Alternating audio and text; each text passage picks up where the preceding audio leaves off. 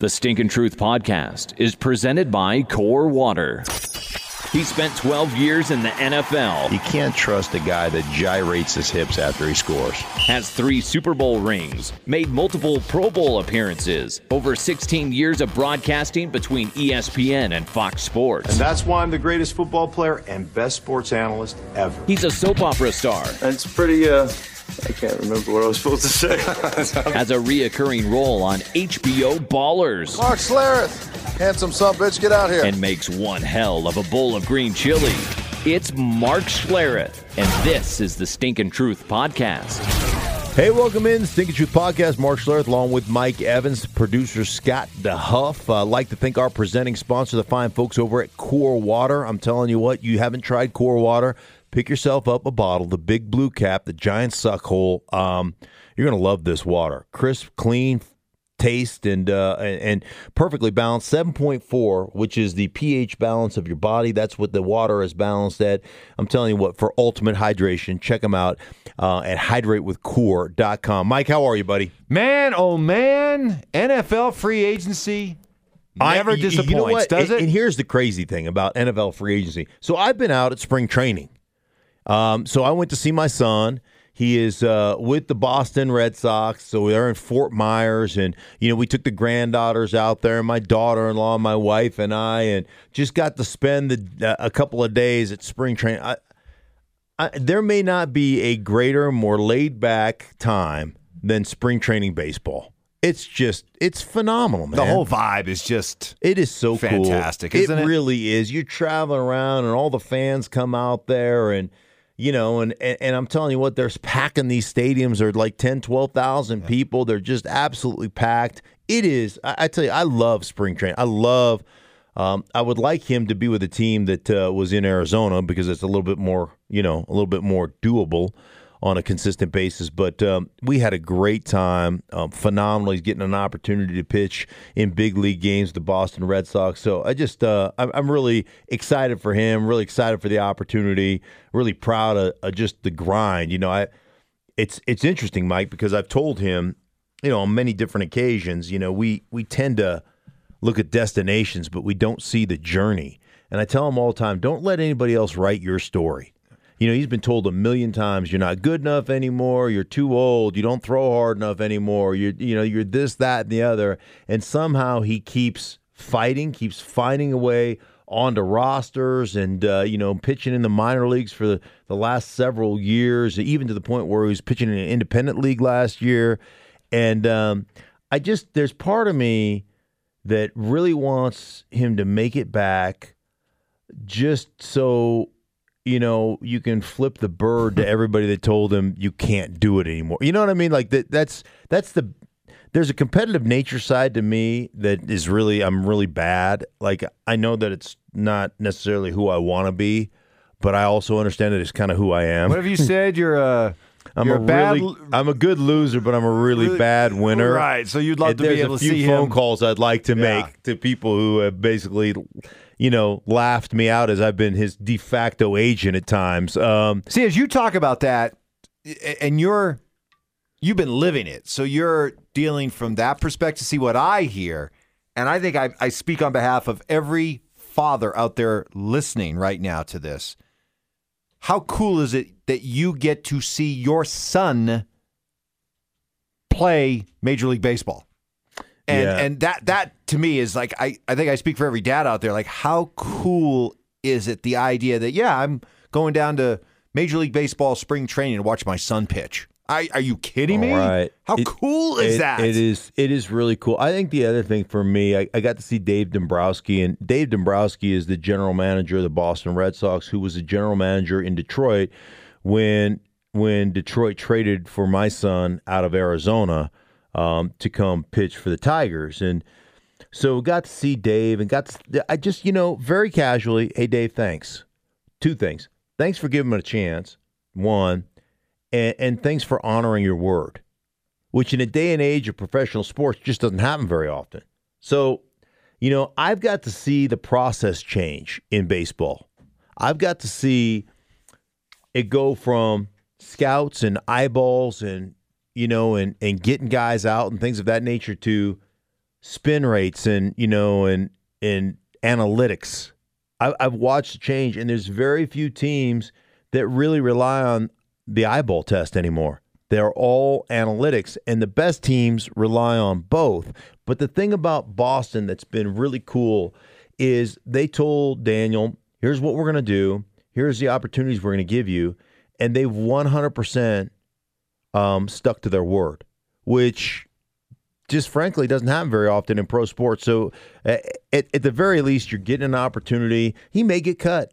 I don't know. He may, they may send him to AAA or AA, or he may get cut, or they may keep him an extended spring, or he may make the big league team. Like, there are so many different options, but at least, you're going out on your terms and you're getting to write your own story. As you describe baseball, and I think about what's been happening these last couple of days in football. See, I think baseball has been really hamstrung, almost paralyzed by this over-reliance on analytics, and I think it's led to this huge logjam of players who aren't signed because teams are so caught up in youth and cost control and all that. Mm-hmm. Then you juxtapose that with football, where these guys are drunken sailors who are like, hey, I got money to burn. Let's go spend it. And they're not putting any thought into the idea that, a lot of these deals aren't good deals. They're not smart deals. You are not going to get true bang for your buck. It's almost just a widely held, industry-wide acceptance around the NFL that, we're going to spend stupid, silly money and overpay for these guys. But that's what we do. It's NFL free agency. Yeah. And boy, has that been on display these last few days. And I will tell you this, the one team that you probably should look at, because I got this on Twitter a bunch over the last couple of days because I've been out in Florida, and, and free agency, the legal tampering period started Monday. Wednesday is the official, opportunity to sign. I think it starts at 4 Eastern or whatever. But it's interesting to me. People are in panic mode, because safeties are getting signed for $14, $15 million a year, and offensive tackles are, getting traded for and getting signed to record deals and things of this nature. And everybody's in this panic mode, like Chicken Little, the sky's falling. We got to get more free agents. Here's the deal about free agency. You're overpaying for marginal talent. That's what free agency has become. And I would say this. Look at the one team that really basically is the one team that is the standard in the NFL right now. That's the New England Patriots. Do you think they miss Nate Solder? Nate Solder signed last year to a record deal, the most ever for an offensive lineman to play left tackle for the New York Giants. He has never one time been a top 5 offensive tackle in football, but he's the highest paid offensive lineman in football. And you think the Giants are really excited about that contract that they signed him to? Trent Brown. Trent Brown was traded for by the New England Patriots after they lost their rookie left tackle. He comes in and starts, and by some publications, he gave up the most fast pressures of any tackle in football. But he just got a huge deal from the Oakland Raiders.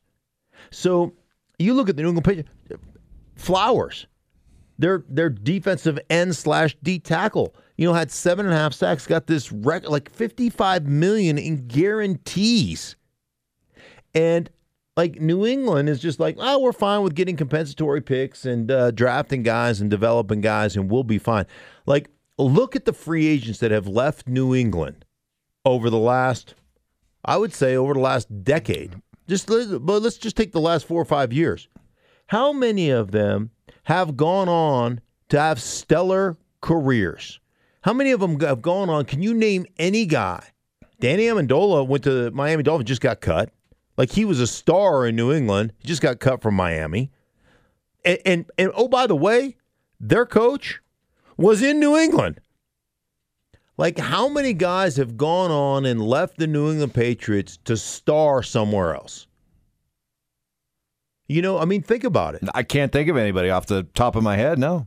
Logan Mankins, remember when he left to Tampa? He's a solid starter, but he was nothing crazy. Richard Seymour wasn't the same kind of player, but I'm just telling you, some of it, especially with defensive players, there's a lot about scheme that they do that sets their players up for success, and their players accept the coaching and they do it the correct way. Dante Scarnecchia, the offensive line coach of the New England Patriots, ought to be getting commission on the offensive tackles that he has put to other teams that have made record deals, and then they really haven't produced. Well, look at the teams that have won free agency so far, and you tell me what they have in common. From the Jets to the Raiders to the Lions to the 49ers to the Browns. What do they all have in common? Yeah, they've all been losers. Losers. Yeah. Right? So, meanwhile, the teams that, great, you're winning March. All right, awesome. Then who are the teams that are still left standing in December, January, and February? Yeah. And what have they done in free agency? What's their approach to free agency? What's the Patriots' approach? What's the, for years, the Packers' approach? The Steelers? The Rams? You know, it's so I guess the question then is why do teams do it? If there's no clear-cut correlation between going out and just making free agent splash after free agent splash and actually becoming an NFL powerhouse, then why do teams do it? Well, one, because there's a certain amount of money they have to spend, right? And two, hope springs eternal in the NFL. Hell, if I go get myself a couple of star players, guess what happens? Everybody renews their season tickets. Everybody gets excited about the team. Everybody's a buzz about the team. You know, and that carries you right through, let's face it, carries you through end of October until you either are, you end of October, if you're 5-3, we're legit, man. Mm-hmm. We got a chance, right? If you're 3-5, you're like, oh, well, there's always next season. Mm-hmm. And a lot of these contracts that were signed, Mike, a lot of these contracts that have been signed, you know what's going to happen. Those will be the contracts that are restructured. Like Khalil Mack was traded for before the start of last season. You know, they just restructured his contract to clear like $11 million, and they just converted his base salary into a signing bonus, a workout bonus, or whatever. Here you go. Like these contracts are so, they're fungible. You know, they can be moved around, they can be manipulated and stuff. But a lot of these contracts, guys will just get cut. But it is about hope. I mean, look at the Jets. Their Vegas odds improved from 101 to 50 to 1 just by virtue of the Le'Veon Bell and C.J. Mosley moves. And you know what? If you're a Jet fan, you don't have to really have potential reality slap you in the face until maybe October. In the meanwhile, you get to enjoy an entire offseason, because the draft still is there too, right? Where you start dreaming of Sam Darnold making the leap and Le'Veon Bell and C.J. Mosley, and you get to be excited about it all summer long. Adam Gase, their head coach, he's got eyes for the playoffs. Well played. Well played, Mark Schlereth. He's got his eyes on more free agents. Got his eyes on He's got his eyes on a lot of stuff. Yeah. Up, down, side to side. Right. And got his eyes on flying tacos. I mean, he's got his eyes on everything, for crying out loud. I want to talk to Adam. You got to talk to Adam. I have got to talk to my man Adam. Now, there are some moves though that you look at and are like, okay, this team's doing something right. And last year during the summer, we were doing this conversation right here, this podcast, and I said, Mark, if I had a chance to buy stock in NFL teams, I would be buying stock in the Cleveland Browns, just because of the talent that they've assembled and the opportunity to get better. What do you make of what they've done? I mean, just in the last few, Olivier Vernon, Odell Beckham Jr., Kareem Hunt. In my opinion, you tell me if I'm wrong, they're the team to beat in the AFC North now. The Cleveland Browns, folks, are the team to beat. Not the Steelers, not the Ravens, certainly not the Bengals. It's the Browns. Yeah. Am I going too far? No, I don't. I still think there's going to be a learning curve there, Mike. You've got to learn how to, to win those tight games. You have to learn how to, win in this league on a consistent basis. How much different will the Pittsburgh Steelers be without Antonio Brown? How much more discipline will they have? Can Mike Tomlin kind of regain control of that organization and some of the dysfunction that went on there? That'll be interesting to me. I think that's their number one competitor. Obviously, the Ravens, are always going to be – they're always going to play you physical, but you lose a C.J. Mosley, who to me is a great player. You lose the architect of the defense in Eric Weddle, who is the guy calling all the things. He's a great player. You lose the heart and soul in T. Sizzle, goes to Arizona. Like, that's three moves that are going to be really hard to overcome. Those are three losses that I think are huge losses for the Baltimore Ravens. And then what's the likelihood of Lamar Jackson being able to play the style he plays and survive throughout the season? I don't think it's good. And based on studying the film and calling one of their games, the guy doesn't have the requisite arm talent to play in the NFL. He doesn't have the accuracy. Can you get a little bit better? Yeah, but he's got so many. I mean, it's like Tim Tebow when Tim Tebow was here, and I said the same thing about Tim Tebow. He doesn't have the accuracy and the ability to play in the NFL at that position. So I'm with you on Cleveland. I guess the one thing or the one concern I would have about the Cleveland Browns is how do all these guys coexist? Okay, Jarvis Landry is I need the ball, I'm a alpha dog receiver, as is Odell Beckham Jr. Their tight end, what's his name, Njoku, is an unbelievable athlete who deserves, some opportunities with the football. Then you've got two starting running backs in Nick Chubb and Kareem Hunt. I mean, Freddie Kitchens got all the toys in the world. How are you going to keep all those guys, quote unquote, satisfied? Wow, if I stepped into some alternate universe, am I into Bizarro world where we're now talking about the Cleveland Browns and their biggest problem is they have too much talent? Isn't that it is though, right? And not enough balls to go around. Wow, you got too many alpha males. Here's the one thing that's really interesting and intriguing to me. Baker Mayfield, to me, is just so ballsy. And talking to John Dorsey, their general manager, who seems to be doing a phenomenal job in Cleveland, amassing talent. They are just that guy is. There's no question who's large and in charge of that offense, and it's Baker Mayfield. And they have so much respect for him as a player, his enthusiasm, but he'll dog cuss a dude, and then he just has whatever it is, whatever leadership skills he has. He just has them in spades. So he feels to me like a guy that can keep it loose and keep it manageable in that offense. I tell you what, defensively they got some players too. Vernon opposite of Myles Garrett and Ogunjobi, was it Ogunjobu? Something like that. Sorry, man, you're on that limb all by yourself. Ogunjobu, I think is his name. Larry Ogunjobi. Either way, can't hit curveball. Bats are afraid. Obi-Wan Ogunjobi? I think it's Obi-Wan Ogunjobi. The force is with him. Whatever his name is. A really good player on the inside.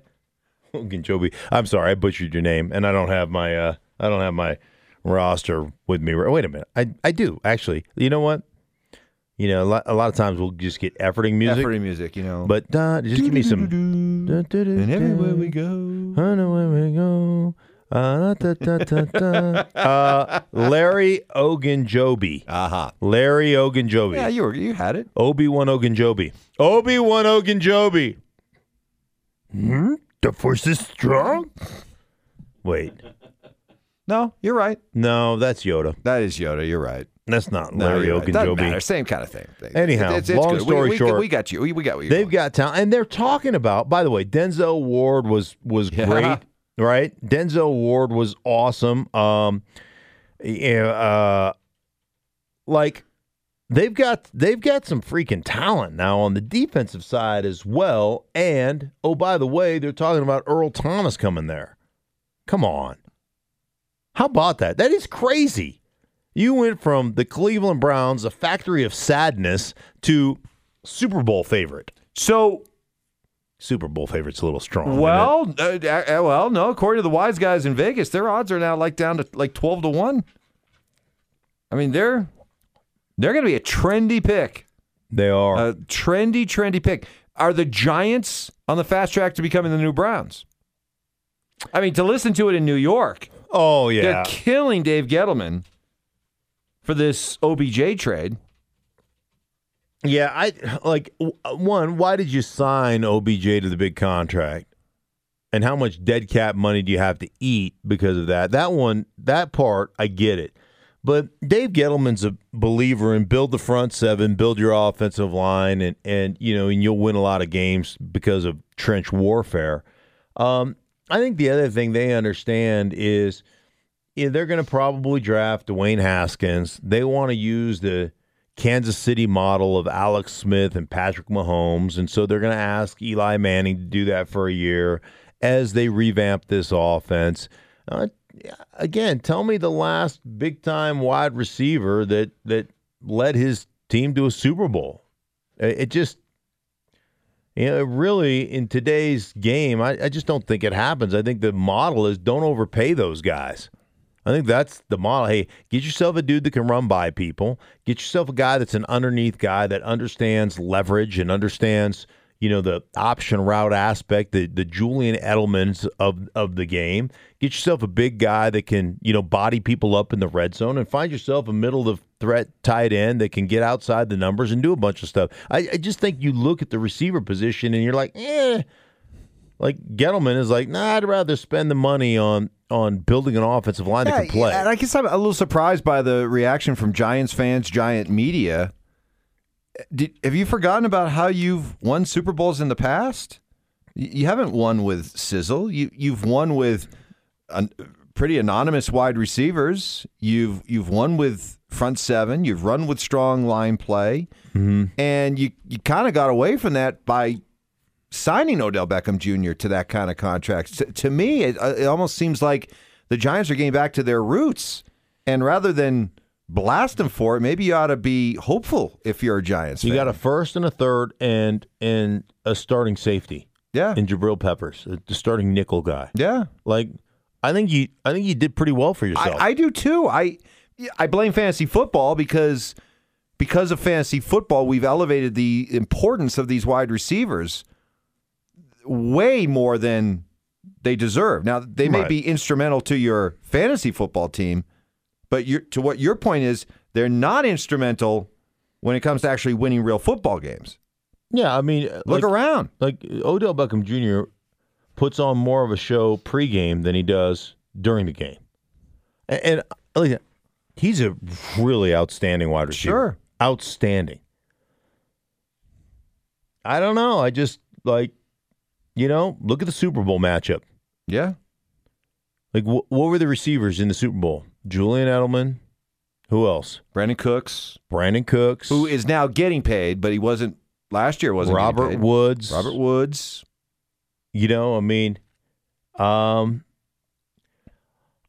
back. Seattle over this run that they've been on. Doug Baldwin. Yeah. Lockett. Yeah, they're not. Nobody's sporting a top 3 or 4 paid wide receiver.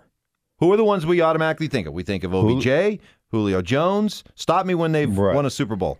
Antonio Brown. Well, Julio Jones probably should have won a Super Bowl. Now, Julio Jones is a different cat, though, because Julio Jones, and I've done a bunch of Atlanta games over the last 2 years, Julio Jones is universally respected as one of the hardest workers and one of the most non-diva players on their team. Okay. So he's a little different than your average wide receiver, and he opens things up for everybody. But again, what was their biggest problem last year? They had 3 or 4 guys injured on their offensive line, and they went from being a Super Bowl, contender to out of the playoffs. I mean, and they made a move for James Carpenter, the starting guard from the Jets. So. Or does he play tackle? He may swing both tackle and guard, but I think he's a starting guard. Anyhow, it doesn't matter. They know they know their issues, and that's up front. So we'll see. But I look at what Dave Gettleman did in New York, and I know a lot of people are like, oh my God, Again, this is me looking at the receiver position in general, saying, for the most part, most guys, I'd like to buy them for what they're worth and sell them for what they think they're worth, because they just have an overinflated opinion of their importance to a football team.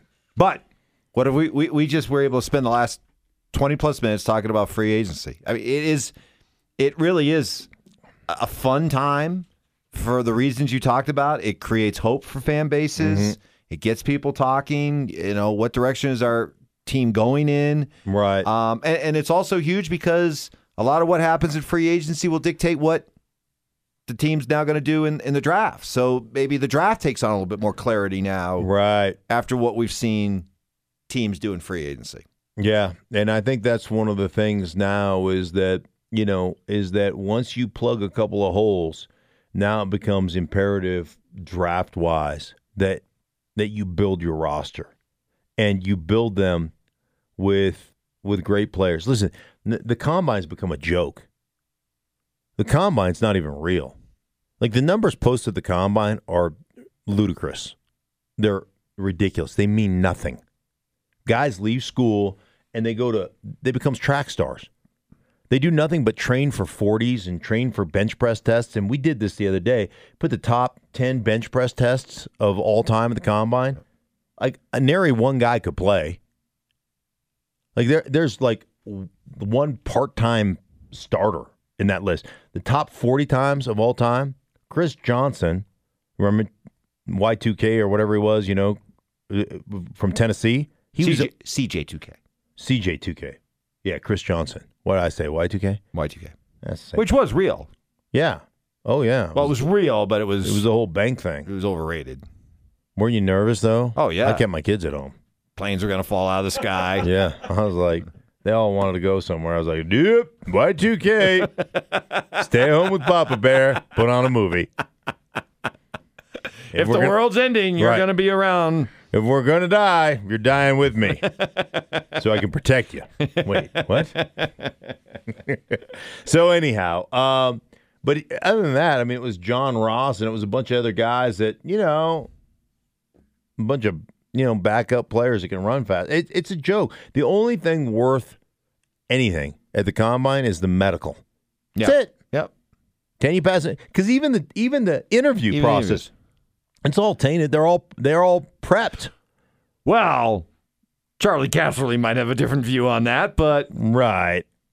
But for the most part, they're all prepped. Right. And then you throw out a question like, "Do you have 3 testicles, or do you have both your testicles?" Both testicles? Yeah. Yeah. Do you have both? Both.